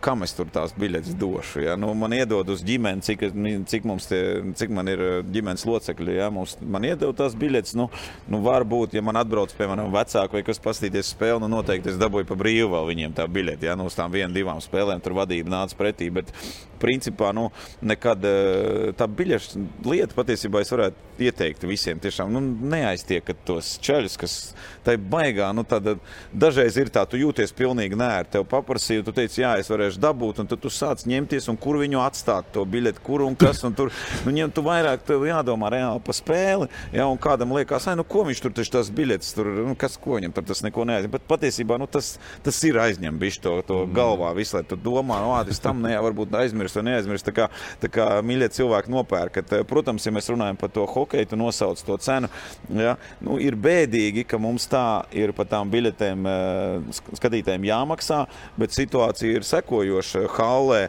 arēnā Rīga, cik es zinu, paņemot nost visus tur tos vietas, kur jābūt kamerām, visādas brīvbiļetes, kas jābūt no IHF un tā tālāk, ir, man liekas, 6,5 apmēram 1000 vietas tikai, lai biļetes pārdotu. Ja, tātad, un īsti mums tie līdzekļi no gaisa nekrīt, jā, skaidrs, ka arēnai Rīga ir jāmaksā, zinām, ka visas tās izmaksas ir kļuvušas daudz lielākas, jā, nav variantu. Acīm redzot, lai nopelnītu vai vismaz atsistu, acīm redzot, jābūt ir tādai cenai, lai cik tas būtu bēdīgi. Un skaidrs, tas, ko tu teici, pilnas dienas cena, tas ir tāds bullshits, jā, tur neviens uz tām citām spēlēm, kaut kas atnāk un baigi labi, jā, bet, principā tam cilvēkam nav vajadzīgi 3 spēļu biļeti. Jā, viņš grib atnākt uz Latvijas izlases vakarā. Nē, te jautājums, tad nozīmē, ka tās pārējās 2 tās tribīnes būs tukšas, tā. Ja es gribētu aiziet, nezinu, tur uz Čehijas, Slovākijas spēli, kur spēlē vienā dienā Latviju, tad uz Čehijas, Slovākiju, tur viņi tā spēle tukša, un Čehi līdz tai nedabūtu to biļeti. Jā, es godīgi sakot, to es īsti līdz galam nesaprotu. Bet tur būs arī dienas biļeti uz konkrētiem spēlēm, tagad tur visādi būs. Dārgākā biļete, zināt, paši apmēram nojaušat, es jau jums pirms raidījuma liku nedaudz padomāt par to, ir tāda apmēram nojausma, kur varētu būt dārgākās biļetes, kur jums ir skatītāji pirkuši, lai atnāktu uz jums? Uz mani nē, bet man ir piedāvājuši pa biļeti, kas man ir 10 000. 10 000? Jā. Tas bija Champions League fināls, Liverpool apspēlēja Tottenham. Oļek, tavējā? Nē? Tā varbūt Jāņa, kā Jāņa. Nē, man ir elektromobīls. Tev elektromobīls? EX. Okay. Labi, ne par to, Jāni. Tava dārgākā biļete, ko? Man nav 10 000, nav. Nē, Kasparam arī ne, tā ir vienkārši biļete, kas viņam ir bijusi. Vienkārši biļete. Es nezinu īstenībā. Kaut kādās, pārsimts eiro robežās, jā. Pārsimts eiro. Jā, kad es spēlēju Grieķijā Panaikos, man liekas, tas bija pēc CSK, tas bija piekļūšana Eirolandes Final Four, jā, tur bija pārsimts eiro biļete. Bet tas bija ārzemniekiem, kur vislabāk varēja draugus dabūt ar biļetēm, jo parasti uzreiz tas pieņēmums bija, ka īsti ģimene, tev ir tiešā ģimene, kas ir varbūt tur sieva, varbūt kāds bērns, un tad tas nozīmē, ka tev kāda biļete paliek pāri. Tiem vietējiem spēlētājiem tu biji labākais draugs, un tad uzreiz jau pirmajās spēlēs visi mēģināja tā ir tāda pilnīgi tāda politiska koalīcija veidošana, kad, ja kas tās biļetes, tad uz to pusi vai uz to pusi, un tad tu viņas varēja izmantot ļoti dažādi. Tā kā par to domā, vai ne? Tā bija lieliska valūta, un bija spēles, kas, protams, bija tās lielās spēles, tur bija mums playoff fināls, piemēram, Wembley stadionā, un tad tur tas cīniņš par tām biļetēm bija diezgan iespaidīgs. Es atceros īstenībā, jā, tas bija, es biju sieva aizlidojis uz Final Four Milānā, un finālā bija Maccabi pret CSK, un man CSK spēlēja labs draugs Ārons Džeksons, un viņš man bija atstājis biļetes uz pusfinālu un finālu, un es atceros, kad Maccabi tika finālā, un nākamā dienā ir fināls Maccabi pret CSK, jā, un daudziem tiem Maccabi faniem nav biļeti. Un mēs tagad no Milānas zāles braucam uz centra vilcienu, visi pārpildītie vilcieni, un viņi redz, ka mēs neesam Maccabi fani, ja? Mēs esam Maccabi faniem brauc atpakaļ, ja? Un viņi saka, jūs rītdienas spēle biļetes, es saku, jā, viņi saka, mēs par 1000 eiro pērkam. Bet, es nepārdevu. Es sievai teicu, es klausies, jāpārdod tev vienu Louis Vuitton somiņu sanāk. jā. Mēs tā piedurām. Tu jūs somiņās reiķini. Jā, bet no otras puses, izbaudīt fināla klātienē, noteikti, kad nesanāk bieži, un tad mēs nepārdevām. No jā. Cik ir adekvāts cipars? Es nezinu, labi, paņemam Latvijas vietējo mērogu. Un skaidrs, ka šeit, tā kā Jānis jau teica par to pārdošanu, ka VFM ir prioritāte, vai ne, dabūt tos līdzutējus iekšā, viņi jau tur nav plāns par nopelnīšanu, vai ne, tur ir tas, jebkurš mačs arēnā Rīga jums ir mīnus, vai ne, nu tas jāsaprot, vai ne, no kluba vadītāja pozīcijām, tas skatītājiem jāsaprot. Nu jā, bet tu jau negribi arī, nu, teiksim, to politiku arī negribi, nu, pa visiem pa velti dāvināt. Nu, jā. Uz teātra nedāvina tā biļetes pa velti. Uz kino, teātru. Mēs varam panākt pretī, ka mēs visām sporta skolām un bērniem iedodam pa brīvi, ja. Nu, tur panākam pretī invalīdiem tur un tā. Un... Kā tu vispār, vai tas jaunietis šodien mūsdienās ir ieinteresēts nākt uz Tur ir otra problēma. Jo jūs savā laikā nācāt, savā laikā, jā, tas bija, nu, mums nebija gadžeti, jā, telefonu, ko mēs nevarējām. Tas bija lielākais notikums. Man no Saldas atbraukt uz sporta pīle, jā, kuru hoķi spēlēja, bet tur uzlika grīdu un nostaties broči, kā spēlēja Eiropas spēli. Jā. Bet tagad ir ļoti liela problēma, ka tu aizsot visām tām sporta skolām. Tagad arī man no Cēsīm grib čaļi braukt, ja, 60 bērni, ja, bet nav autobuss. Ja. Ne, teiksim, doma nenāk pretī, nu, viņiem nav tur finansējums, ja, bet tā spēles jau nav tik bieži. Es jau saku, ka viņiem jau jābrauc un jāskatās, un varbūt no tiem 60 bērniem, kas grib, varbūt 1 vai 2 būs profesionāli basketbolisti. Ja. Jā. Nu, tur, teiksim, Kuruts brāļi nāk no Cēsīm, visu viņiem jau jārāda. Mēs jau kaut kādā ziņā rādām viņiem piemēru, varbūt nākotnē kaut kādu vīziju, ka viņi varētu būt tādi lieli spēlētāji. Mums jau jārāda viņiem, un tāpēc jau mums ir, ka mēs gribam, lai viņi nāk tie jaunieši, ja, bet otra problēma, ka viņi, nu, baigi nav atsaucīgi. Un tur ir problēma noteikti kaut kādā ziņā. Pašiem sporta skolas treneriem jābūt bišķi uzstājīgākiem, ka vajag to spēli skatīties un tā. Un, nu bet ir problēma, jā, kad nav baigā atsaucība. Kā dabūt uz Optibet hokeja līgas spēlēm skatītājs, kur arī nav daudz?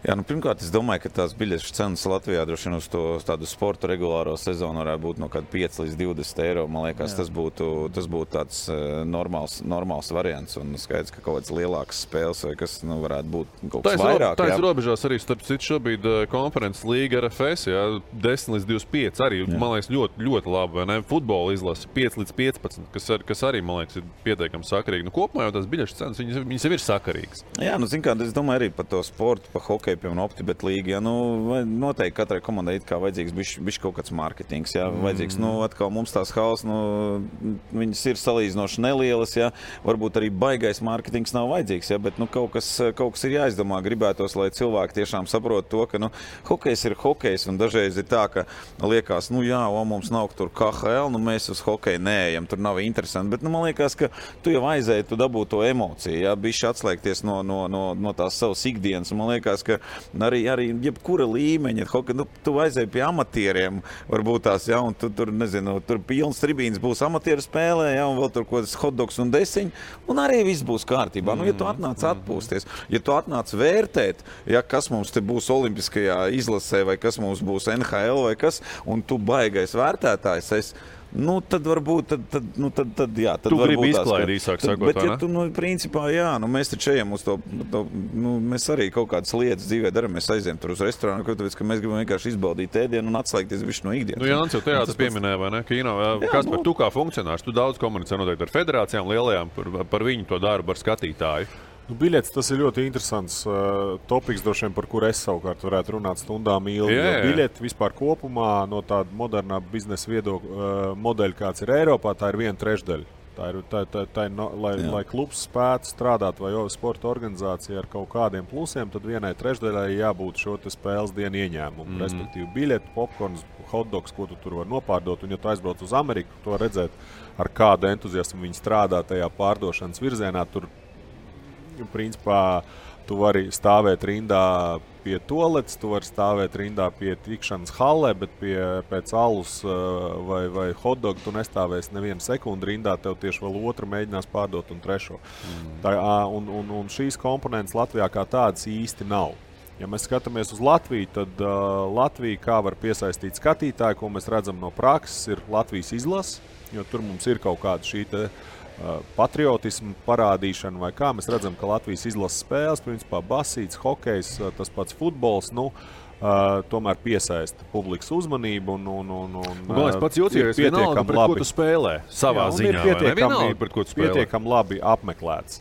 Otrā lieta, kas varētu un ko parādīja Rīgas Dinamo, mazliet tās ir tradīcijas vai vēsture kaut kāda. Ja tev ir kaut kāds brands ar vēsturi, tad plus tur arī ir kaut kāda šī te piesaista, šī te klubam vai komandai, un to mēs arī Anglijā varam novērot, ka ļoti daudz ir jau paudzēs vienas komandas, vienalga, cik viņi ir maza, līdzjutēji viņi to sezonas biļeti pat nopērk tad, ja viņi zina, ka viņi jau dzīvo otrā Anglijas galā un nekad mūžā uz to spēli neaizies. Nu, trešais ir rezultāts, un to mēs redzam, piemēram, tevis pieminētajā futbola gadījumā. Nu, ja ir rezultāts, ja mēs spēlējam Eiropas līgās, tad skaidrs, ka tas skatītājs ieinteresēts nākt, ja vēl izdodās piesaistīt kādu augstas klases spēlētāju pret sevi, tad protams, tā interese ir mežonīga, un to mēs varējām novērot, ka mēs pret Ronaldo spēlējām ar Portugāles izlasi. Nu, tur tā ažiotāža pa biļetēm bija, es pieļauju, ka tur varēja ļoti labi nopelnīt, ja tu biji tieši biļešu tirzniecības biznesā. Tā kā tās arī ir tās trīs lielās lietas, kas spēja piesaistīt skatītāju, un te klubiem un federācijām ir jādomā, kā vadoties no tā mūsu tirgus piedāvājuma piesaistīt to skatītāju. Cik jāmaksā ir biļetei. Skaidrs, ka sports vēsturiski ir tāds strādnieku šķiras izklaide. Tā ir, ja tā teikt, inteliģents gāja uz kultūru, uz teātriem, tad sports parasti bija tas, ko atbalstītās.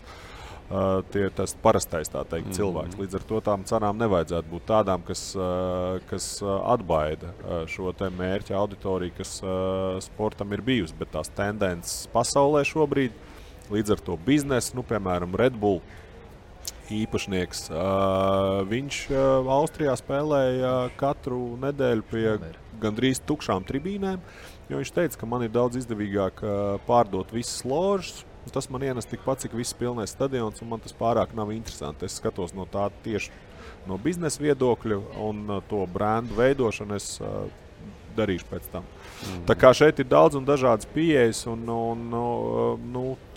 tur lielajām sporta veidu, cevišķi komandas sporta veidu federācijām noteikti ir jāpiesaist gan attiecīgi speciālisti, kuri pēta šīs te tendences, un arī speciālisti, kur spēj uzrunāt skatītāju, līdzjutēju, jo audzēt tradīcijām bagātas komandas, tas ir ļoti ilgs laiks, un kā mēs redzam Latvijā, tad lielākā daļa jau tomēr ir tādas, kas maina nosaukums, maina īpašniekus, un līdz ar to tā piesaiste nav tik liela. Jānim ir iespēja tagad vēl kādus 50 gadus audzēt, un tad mēs varēsim runāt par VFM vēsturi, tāpēc, ka arī... Es domāju, vēl 50. Jā, vēl 50. Vēsturi, jā, VFM TTT, Skābiņi kādreiz. Tā kā tas ir ļoti interesants, bet tajā pašā laikā izaicinājumu pilns laiks. Reku Kaspars pieminēja speciālistus. Jums ir kāds, jūs runājat par biļešu cenu politiku, jums ir kaut ko, jūs konsultēties tur, kā darīt, ko darīt, vai kā tas notiekās? Es domāju, klubu iekšienē. Mēs iekšienē to klubu vadība, valde, mēs kaut kā vadoties no iepriekšējiem gadiem un tā, bet, lai mēs visiem dot pavēlt, tas ir jau jāsaprot, ka, lai veidotu kaut kādu cenu politiku, ir jābūt pieprasījumam. Jo tad, kad tev ir pieprasījums, tas ir pavisam savādāk veidot cenu politiku, kā, piemēram, Anglija vai Amerika, kur ir pieprasījums, un tad tu diskutē, vai tu ej pāri šim te slieksnim, ka tās biļetes jau ir par dārgu, vai tu riskē nopelnīt, bet varbūt zaudēt kādu lojālu līdzjutēju, vai mēģināt ar biļešu cenām neatbaidīt skatītāju, kas ir, man liekas, tāda ļoti nepateicīga situācija, kas ir Latvijā, jo iedodot pa brīvu, automātiski no tādas cilvēku jau tādas filozofijas, tādas psiholoģijas viedokļa, viņš īsti var arī neatnākt, jo, ja tu kaut ko dabū pa brīvu, tad tu ja pēkšņi uzradīsies kaut kas interesantāks, tad tu arī neaizies, un tad tev ir visu laiku jāmēģina atrast tā pareizā formula, lai tu viņu neaizbaida ar dārdzību, bet tajā pašā laikā viņu kaut kā stimulē tomēr atnākt uz to spēli ar to cenu. Tā kā tas nav tas pateicīgākais veids, ko risināt, un tad tiešām ir jāveic izpēte gan tiem paradumiem, kādi ir vispār mūsdienās līdzjutējiem, gan arī to, ko mēs vispār varam atļauties. Es nezinu, piekritīsiet vai ne, man liekas, ka pa brīvu došana, tas ir tur burtiski pāris lietas, tikai viena lieta, tas ir bērniem sporta skolām, lai popularizētu, un otra lieta ir ļoti saistīta ar to, ko tas cilvēks, tad, kad viņš atnāks un pa brīvu un pastīsies, kas viņam tiek piedāvāts. Jo tu gribi pateikt, ko viņš nopirks uz vietas, ir jābūt, ir jābūt ne tikai tādā ziņā, arī ko nopirks uz vietas, bet kas viņam tik piedāvāts emocionāli, vai viņš gribēsies, vai viņam gribēsies nākamreiz vienkārši atgriezties, jo tur bija tur bija, es varēju nopirkt visus burgerus un ko es gribu, es atnācu, bet tur bija tik forša atmosfēra, ka es viņu gribu vēlreiz izbaudīt, un tagad man nav žēl nolikt tur tos 10 eiro. Tad es domāju, ja tu dod vienkārši pa brīvu, un tur arī nekā nav, un tikai tu gribi aizpildīt halli, tā ir varbūt viena lieta, kas kādam tas, viņš pavilksies uz to, tas, ka ir tauta, bet, Te man liekas, tas, ko Oļaks saka, tā labais piemērs ir Jurij Žigājevs, šis PPK klubs, kas tagad spēlēja 3. līgā un tagad spēlēs 2. līgā, ka viņi rada to atmosfēru ap to klubu. Tur ir ēšanas, tur ir mūzikas, tur ir alus, tur ir beigās bērniem saldējums, čipši, tur čupa un viss pārējais, un tu jau atnāc to pasākumu kā uz tādu, ar ģimeni kopā. Lai gan viņi jau neizdara neko tur īpašu, vai ne? Viņi nodrošina tās pamatlietas, un te skatītāji viņi pavēlkās. Tas ir pasaulē, ir arī vēl vairāk tādi piemēri, kur veido nevis komunikāciju balstīt uz rezultātu. Tas, principā, tiek atmests 5. vietā. Bet, Vācijā San Pauli, kur negrib spēlēt Bundeslīgā. Viņiem ir lielākā traģēdija, ja viņi tiek Bundeslīgā, jo viņiem tas neinteresē. Viņi iestājās pavisam par citām lietām. Viņu tā politika ir tāda, kā izcelties tajā visā pārējā sporta, nezinu, kā par žļurgu negribās viņu saukt, tas nebūtu īkšķi korekti, bet vidē, kādā veidā izcelties. Tas pats Borussijas Dortmund, es esmu studējis viņu šo te mārketinga stratēģiju. Viņiem vispār, viņi neinteresē, viņi negrib konkurēt ar Barcelonām, Real Madrid uz laukumu, bet tas, kas attiecās par kluba to redzējumu, kā viņi grib, lai viņus redz, tas ir pilnīgi savādāk. Tas ir vienkārši kādā veidā izcelties, kādā veidā viņus ievēros. Un arī tāpat jau pieminētā Red Bull, tagad tās daudzās komandas, kas viņam ir pilnīgi savādāk mārketinga stratēģija, kāds ir lielākā daļai lielo klubu. Tā kā, katrā ziņā šis ir ļoti interesants topiks un kādā veidā šo topiku vēl iedzīvināt Latvijā, lai tiešām Latvijā sāktu kaut vai minimālā mērogā darboties šie te klasiskie klubu un sporta organizācijas vadīšanas mehānismi vai finansēšanas mehānismi. Tas būtu ļoti interesanti tādu atrast. Mēs arī aizgājām šogad pirms sezonas tieši ar klubu prezidentu Gati Jahoviču pie Basketbola federācijas, pakonsultēties ar Ciprusu, ar Janičēnuku un arī ar viņu mārketingu. Teiksim, vadoties no tā, kā viņiem bija zāles pārpildīts izlasē un tā, lai kaut kā pamācītos un viņi iedot kaut kādas ieteikumus. Un tas īstībā mums ir kaut kādā ziņā nostrādāja, jo pēdējo 3 gadu laikā lielākais apmeklējums bija pret Benfica arēnā, bija ap 3000, bišķi pat vairāk. Tā kā rīt mums ir pret Limožu Francijas, tā kā arī diezgan aktīvi strādājam arī no tiem ieteikumiem, ko viņi ieteica. Tā kā, arī mēģinām kaut kādā ziņā augt. Viena no svarīgākajām lietām tomēr kopumā ir arī stadiona piederība.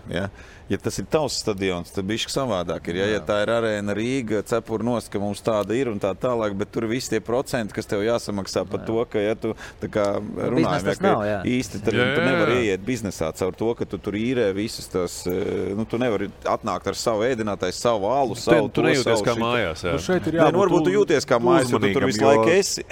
Jo stadions, pašam tavs stadions, tās ir milzīgas izmaksas. Un vai arī mums ir šobrīd kāda organizācija, kas ir gatava, piemēram, uzbūvēt savu stadionu vai uzbūvēt savu arēnu un mēģināt viņu atpelnīt. Jo tas, principā, tu savā bilancē ieliec vēl vienu izmaksu pozīciju, kur tev diez vai izdosies atgūt, ja tev atnāks, piemēram, 200 vairāk skatītāji pa 5 vai 7 eiro.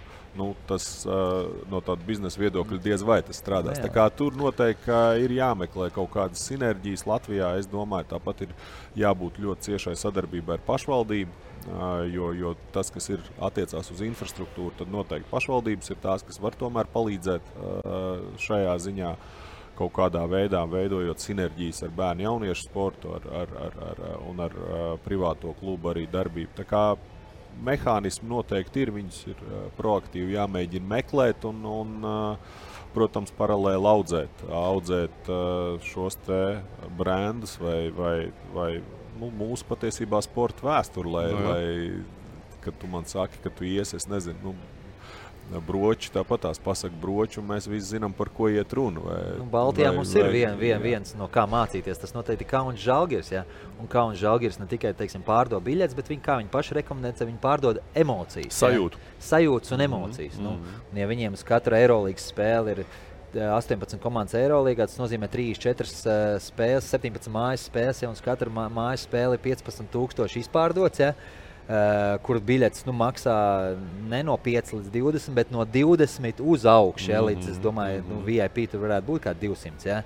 Tad tas jau ir bizness, ja tu tur pārdod biļetes par tādām cenām, ja tiem 15,000 tur arī nav. Viņi tur nedod nevienam pa vēl, varbūt spēlētājiem tur ir kaut kāds 2-3 biļetes, bet visas viņas pārdod, plus vēl ložas, un atribūtika, ja, kur viss ir zaļa, balta, ja tur arī kaut kāds procents ir. Tā ir atmosfēra, jā. Šis ir īstenībā izcils piemērs, jo tas notiek mums tepat blakus. Un mums visu laiku kultivēt argumentu, ka mēs to īsti nevaram, tam nebūtu, nevajadzētu būt problēmai, jo tepat blakus tas rekurs strādā. Bet man liekas, ka vēl viens atsevišķs pētījums varētu būt interesanti, un man tā sajūta līmenī liekas, ka ja mēs salīdzinām Latviju, Lietuvu, Igauniju, tad Latvijā tomēr tas skatītājs krietni mazāk nāk uz sportu, nekā tas ir Lietuvā. Es nezinu, vai ir kāds pētījums taisījis, skatījies un tam līdzīgi, bet kopumā man tā sajūta ir mēs tā kā esam valsts pa vidu, mēs arī visur pārējās lietās arī esam pa vidu. Mēs nespējam izšķirties, kur mēs, gribam būt. Vairāk Padomju Savienībā vai vairāk Eiropā. Mēs zinām, ar ko beidzās sporta prioritāšu noteikšana. Un līdz ar to, ja mēs skatāmies pārējās divas valsts, Lietuvai ļoti skaidri, viņi noteikuši savas prioritātes, viņi viņas atbalsta, pārējie menedžē kā māk. Igaunija ir pieņēmusi vairāk to Skandināvijas modeli, ka viņi attīsta ļoti masveidību šo te grassroots līmeni, un tad skatās, kas izaug, nevienā brīdī nepretendē uz to, ka tā ir viņu prioritāte audzēt šos te talantus, bet ļauj maksimāli daudziem nodarboties. Un tad, ja viņi to ir uzsākuši jau vairāk kā 10 gadus atpakaļ, tad tas šobrīd sāk nest augļus, un līdz ar to lēnām arī palielinās šie te skaitļi, kas ir skatītāju tribīnēs, ieņēmumi no publiskā sektora, tās lietas vienkārši automātiski mazliet palielinās. Mums gribās rezultātu, mums gribās masveidību, mums gribās visu, bet mēs īsti neizšķiram to, kādā veidā mēs abas šīs lietas risinam, un līdz ar to mēs esam kaut kur pa vidu, un tas, diemžēl, ir par maz, lai mēs gūtu tādus manāmus izrāvienus gan vienā, gan otrā segmentā. Ko daudzpunkts, domāju, arī šai tēmai šī epizode, man liekas, pierādīja to, ka jums ir viedoklis arī tēmās, kas varbūt nav bijušās, bet arī šī brīža tēmas, vai ne, aktuālās. Tāfeli mēs būtu sākuši zīmēt. Noteikti, tu tur būtu stabili uzzīmēs kādu grafiku, vai ne, un cenu politika. Oļīgi, vēl par aktuālo runājot, paturpinot par aktuālo Nacionālās hokeja līgas sezonu ir sākusies. Kā tā ir iesākusies tavām acīm, iedod mums tādu ekspertu viedokli, kam ir jāvērš uzmanība? Jā, pirmkārt super, ka Viaplay platformā tas ir, un mēs varam redzēt vairākas spēles, un es pats arī, tās spēles komentēju. Ik pa laikam Nacionālā hokeja līga ir iesākusies, ir vairāki klubi, kas ir gājuši tādu ilgu ceļu, man liekas, uz to, lai kļūtu par play-off komandām, ja, un līdz šim viņiem nav sanācis, varbūt kaut kāds pāris sezonas, ja, es domāju, šogad būs tādas komandas, kas tiks play-off atkal, jā, pēc varbūt ilgāku gadu pārtraukumu, uz to gribētos cerēt. Ir arī tās vecās komandas, jā, ar tiem brandiem, kuriem arī ir labi spēcīgi sastāv. Man liekas, daudz interesantas lietas ir arī tādās komandās, kuras bija spēcīgas, ļoti spēcīgas, jā, un viņām it kā paredzēja tur, augstākos tituls, jā, ņemsim to pašu Floridu, jā, bet tur beigās notika pārmaiņas, vai Karolīna, jā, notika kaut kāds pārmaiņas, kaut kāds spēlētāji liekas, tādi varbūt pat zvaigžņotāki, tika aizmainīti projām, paņemti citi, un viena no domām skaidrs, ka ir šis Stanley Kausa, tikšana Stanley Kausa play-offos, un ne tikai tikšana play-offos, bet iešana tālāk līdz galam, un tur, varbūt kāda komanda ir pielikuši vīrišķību, kāda komanda ir pielikusi meistarību, un tā tālāk, tā kā es domāju, tā NHL sezona ir sākusies gana interesanti. Prieks redzēt, ka arī mums ir starp vārtu guvējiem, vai ne? Tur gan Rudolfs ir gūs jau vārdus, gan Zemgus ir gūs vārdus.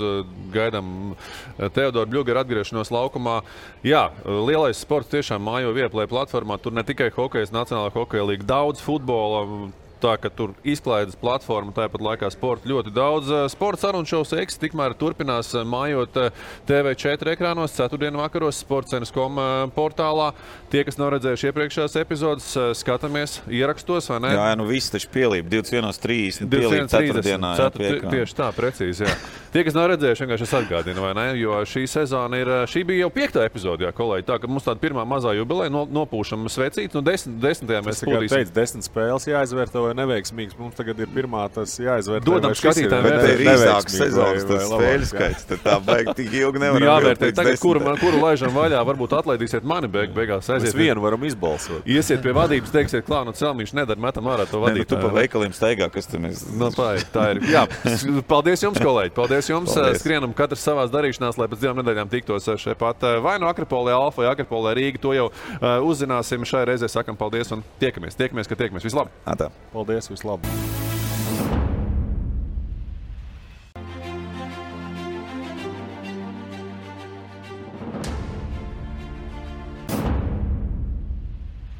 Tagad ar Akropole dāvanu karti 2 iepirkšanās centri Akropole Rīga un Akropole Alfa vienā dāvanā. Dāvini vēl vairāk iespēju. Akropole.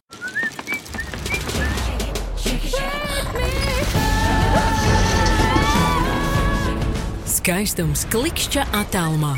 Sākam gatavoties brīnišķīgiem Ziemassvētkiem. Plašākais adventas kalendāru klāsts atrodams veikalos Douglas. Ienāc e-veikalā Douglas LV. My childhood hero in the NHL was Ilya Kovalchuk. Jaromir Jagr. Gardner scores! Scott Niedermayer. Henrik Lundqvist. Pavel Datsyuk. Everybody knows he's a magician. Sidney Crosby. Teemu Selanne. Solani scores! Ed Forsberg. They score!